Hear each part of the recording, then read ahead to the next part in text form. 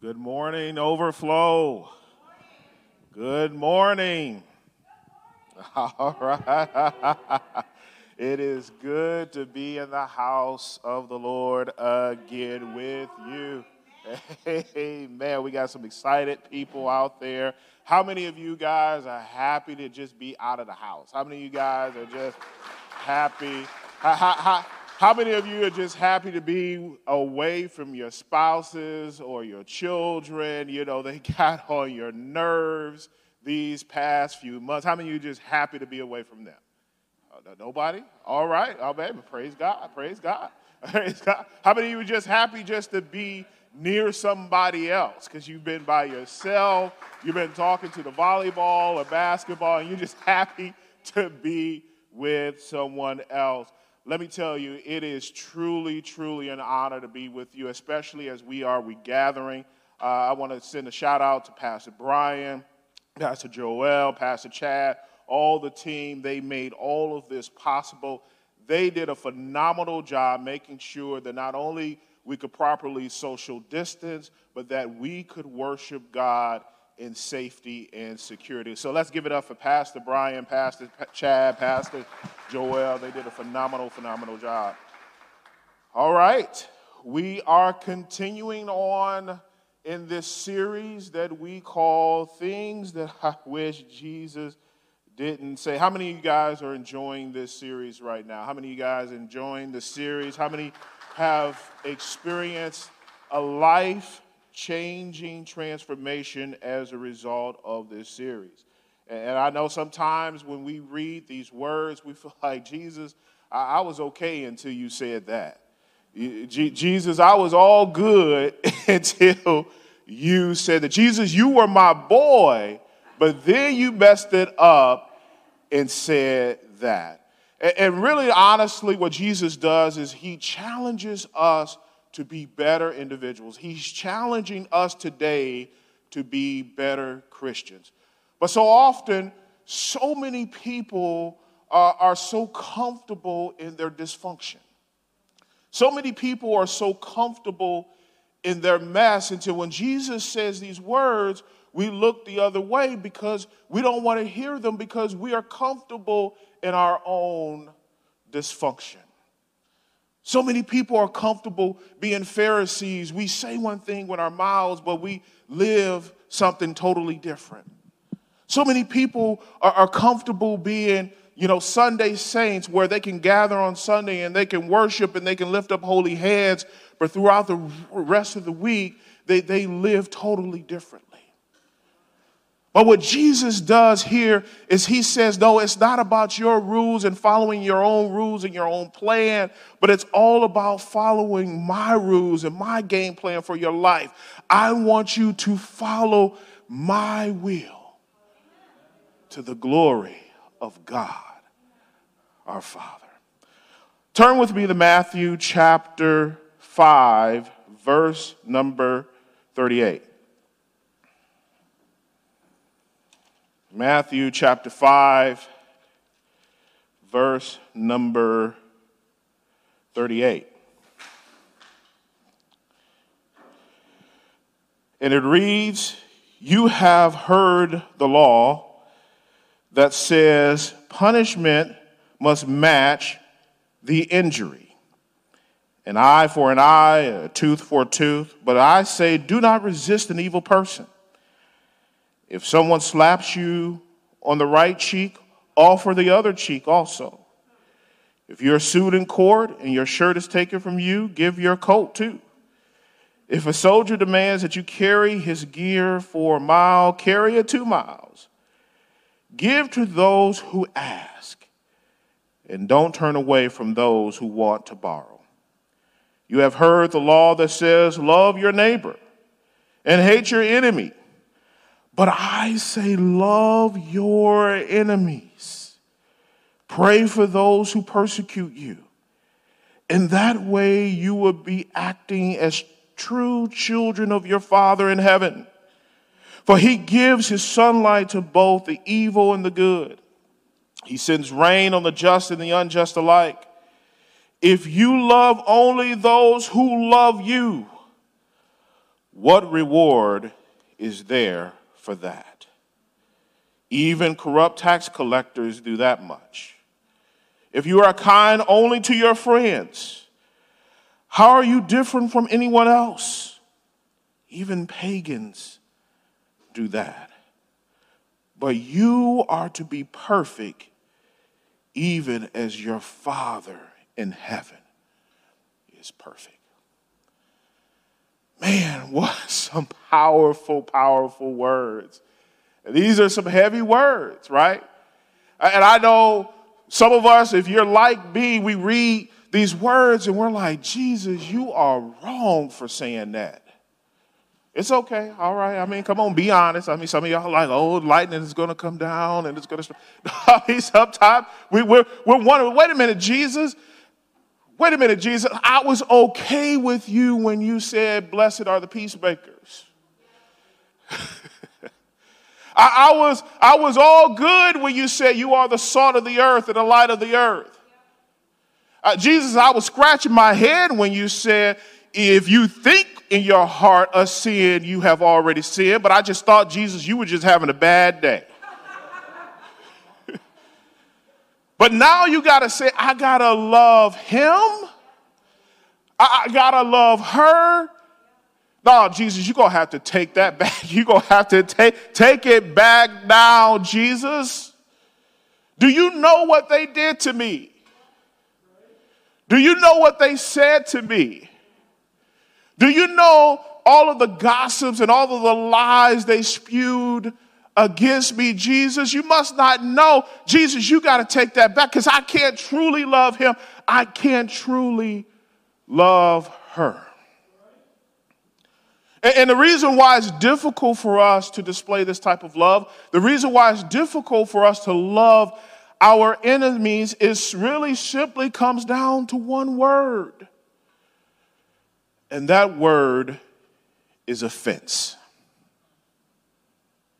The spirit of offense is a powerful, powerful tool that the enemy uses to keep us away from being unified, to keep us divided. See, we get offended because someone else offends us.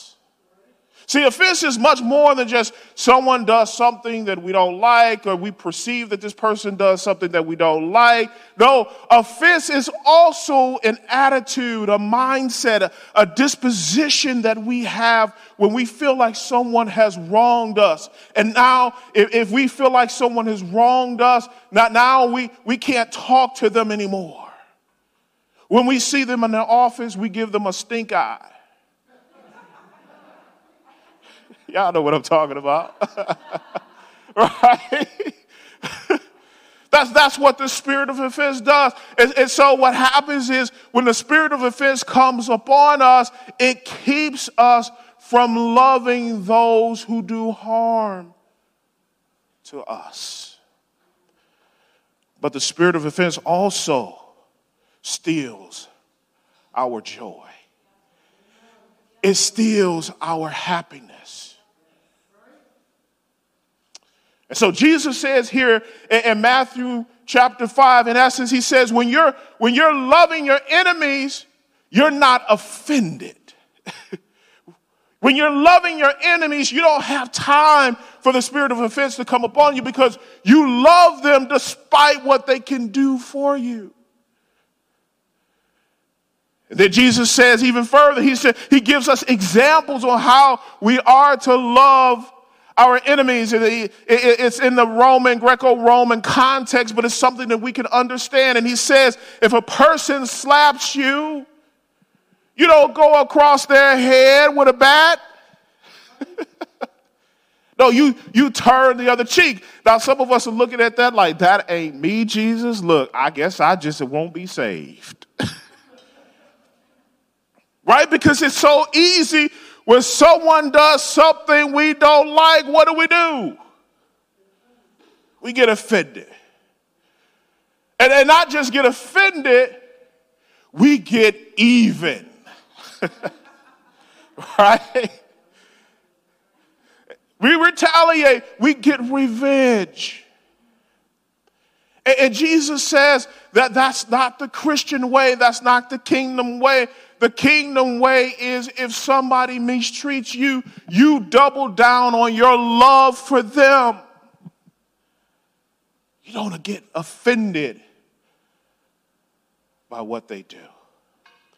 And he says the reason why is because even the pagans, even those who are non-believers, even those who are not a part of the church, love those who love them, are kind to those who are kind to them. So how different are you from them? Jesus said later on to his disciples, the world will know that you are my disciples because you love one another. The world will know that you are Christ's disciples because you love everyone despite themselves, despite what they do. And so in order to love our enemies, we have to let go of the spirit of offense. Now, there are three ways that I want to show you why letting go of the spirit of offense is so important, is so essential to maintaining our Christian walk. There are 3 ways that I want to share with you.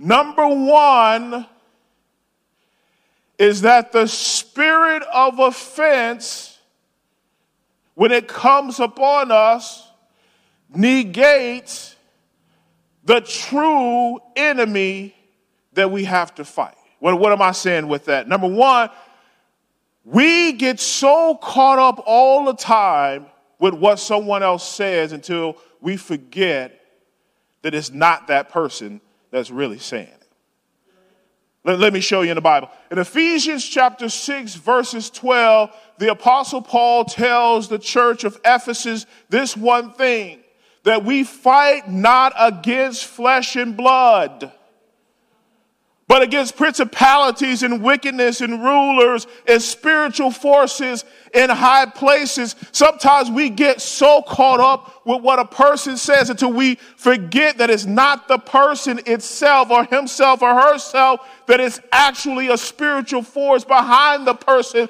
that is leading and influencing this person to say it. And it's hard, right? It's hard because we can actually say, well, what are you talking about, Brother Drew? I mean, I saw these words come out of her mouth. Right? I didn't see any green stuff come out of her mouth. I didn't see her head twist around. She didn't seem to be demon possessed. Right? She said it. So now I got to get back at her because she said it's hard. Right? But Paul is saying, what the Apostle Paul is saying to us is, look, it's not the person. Remember, there are spiritual forces that are against the body of Christ. And in order to deter you, in order to destroy you, in order to keep you from fulfilling what God has for you, the enemy will use these individuals at any given notice.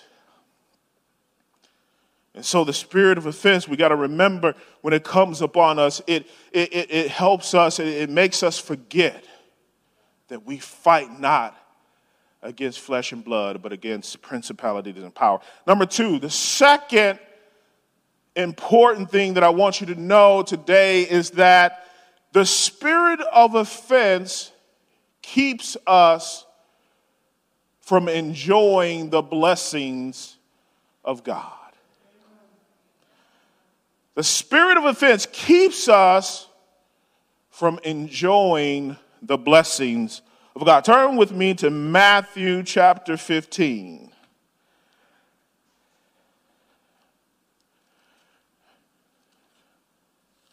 Matthew chapter 15.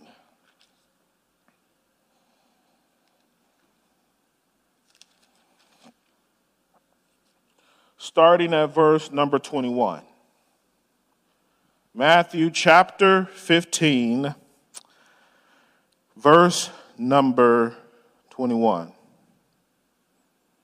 And it says, then Jesus left Galilee and went north to the region of Tyre and Sidon. A Gentile woman who lived there came to him pleading, have mercy on me, O Lord, Son of David, for my daughter is possessed by a demon that torments her severely. But Jesus gave her no reply, not even a word. Then his disciples urged him to send her away. Tell her to go away, they said. She is bothering us with all her begging.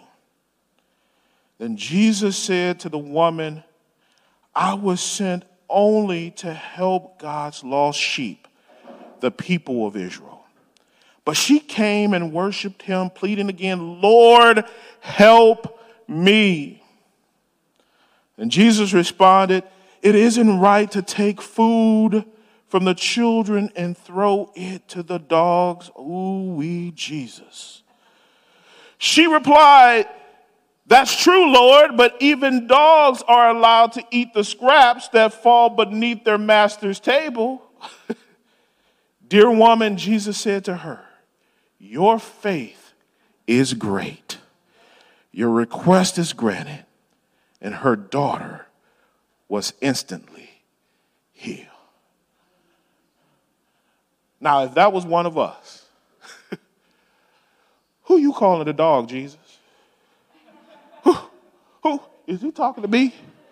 Is he? I know you ain't talking to me, Jesus. You ain't calling me a dog. Oh, what? Hey, girl, hold my earrings for a second. Oh. You may be the Savior, Jesus, but you're going to need some saving today. Right? Because, we would get offended.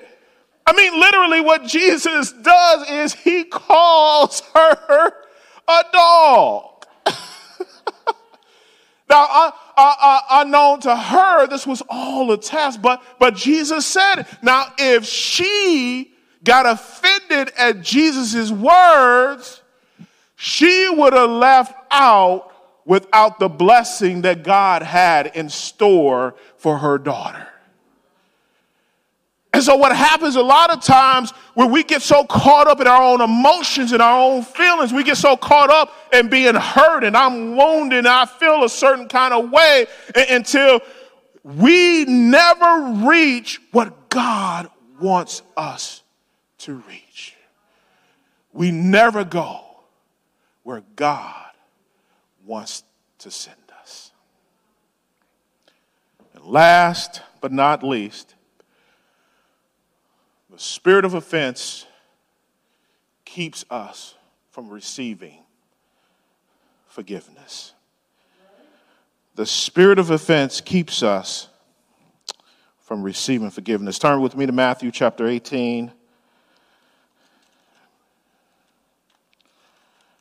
Matthew chapter 18, starting at verse number 21.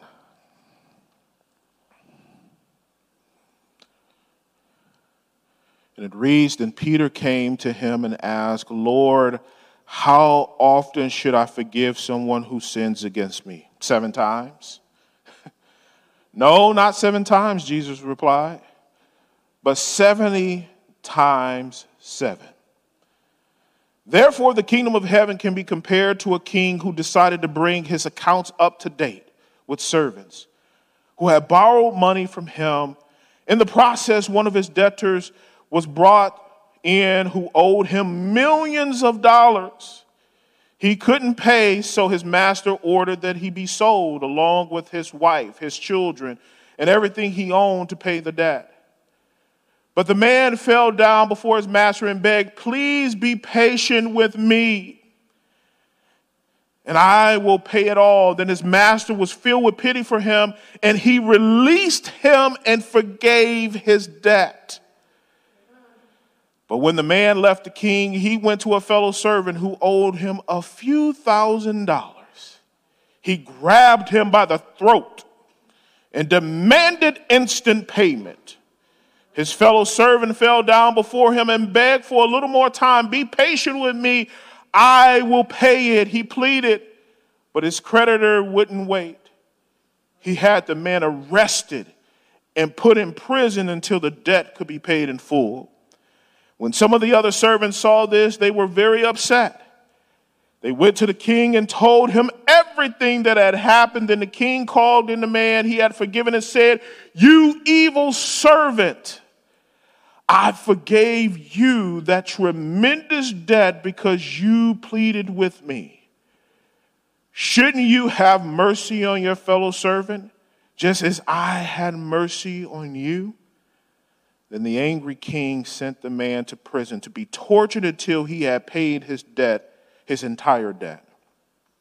That's what my heavenly Father will do to you if you refuse to forgive your brothers and sisters from your heart. How many of us have asked the Father for forgiveness? How many of us? That would be all of those who are Christians. You know, you have asked the Father, you have asked Jesus for forgiveness. If you have not, you are lying, right? Because we all have sinned and fallen short of the glory of God. And what happens is sometimes it's so easy to get caught up in our emotions that we're not going to forgive someone. And guess what? If we're not going to forgive, then guess what's going to happen? The Father will not forgive us. Because forgiveness is predicated on the fact that we are showing forgiveness, we're showing pity, we're showing mercy on others. The same forgiveness that the Father gave to us, the same forgiveness that Jesus gives to us on a daily basis, even though we sin against him, even though we don't do what we're supposed to do, even though we disobey his word constantly, the same forgiveness that is given to us, God wants us to give it to others. As the worship team comes up, I'm reminded of Jesus when he was on the cross. And just before he went to the cross, he was severely beaten to a bloody pulp. He was tortured. He was ridiculed. He was given the most excruciating form of death, crucifixion on the cross. And if that had been me, if that had been you that was on that cross, enduring so much pain and agony, we would have said, "Father, wipe them out. Father, burn them to pieces. Father, don't do it too quickly because I want to see the pain in their faces." But what did Jesus say? He didn't say any of that. He said, "Father, forgive them." Why? Because they know not what they are doing. I mean, that's powerful, right? Even no matter what he was experiencing, the torture, the pain, the agony, Jesus sets an example for us. Even though he had to carry the sins of the world all upon him and the sins of even those who were crucifying him, he still had the gumption, he still had the ability to say, "Father, forgive them." Because he knew what he was called to do. He knew that he was called to die. What are you called to do? So let me tell you, because when you are called by God to do something, opposition is going to come against you. When you're called to do something, guess what? People are going to talk about you. People are going to gossip about you. People are going to say things that are not true about you. Spiritual forces are going to come against you to try to deter you and to keep you from fulfilling the calling that God has on your life. But let me tell you, if you can love no matter what, if you can let go of the spirit of offense, you can receive greater happiness, a greater blessing. Even Jesus experienced this blessing. How do we know? Because Paul says in Philippians chapter 2 that the Father was so pleased at what he did that he gave him a name that it was above every name. That at the name of Jesus, every knee shall bow and every tongue shall confess that he is Lord. Over the past few weeks, our country has endured such a painful experience.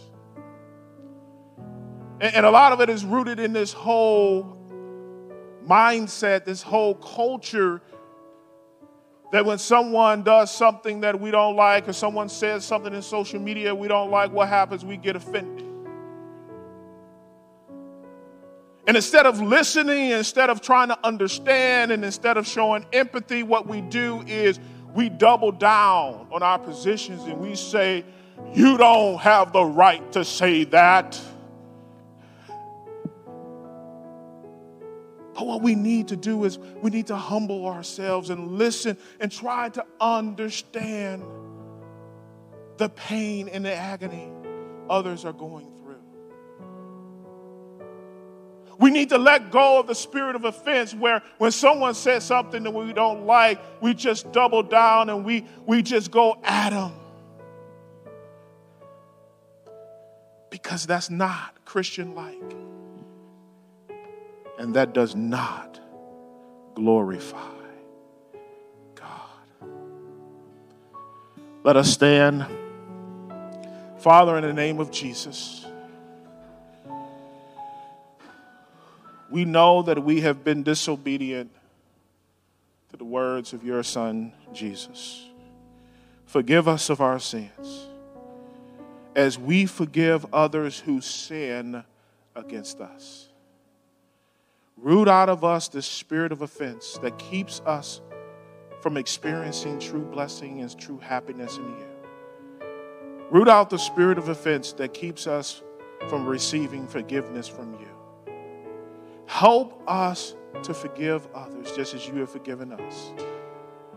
We love you, Lord. We surrender to you. We submit our lives to you. In Jesus' mighty and holy name, amen.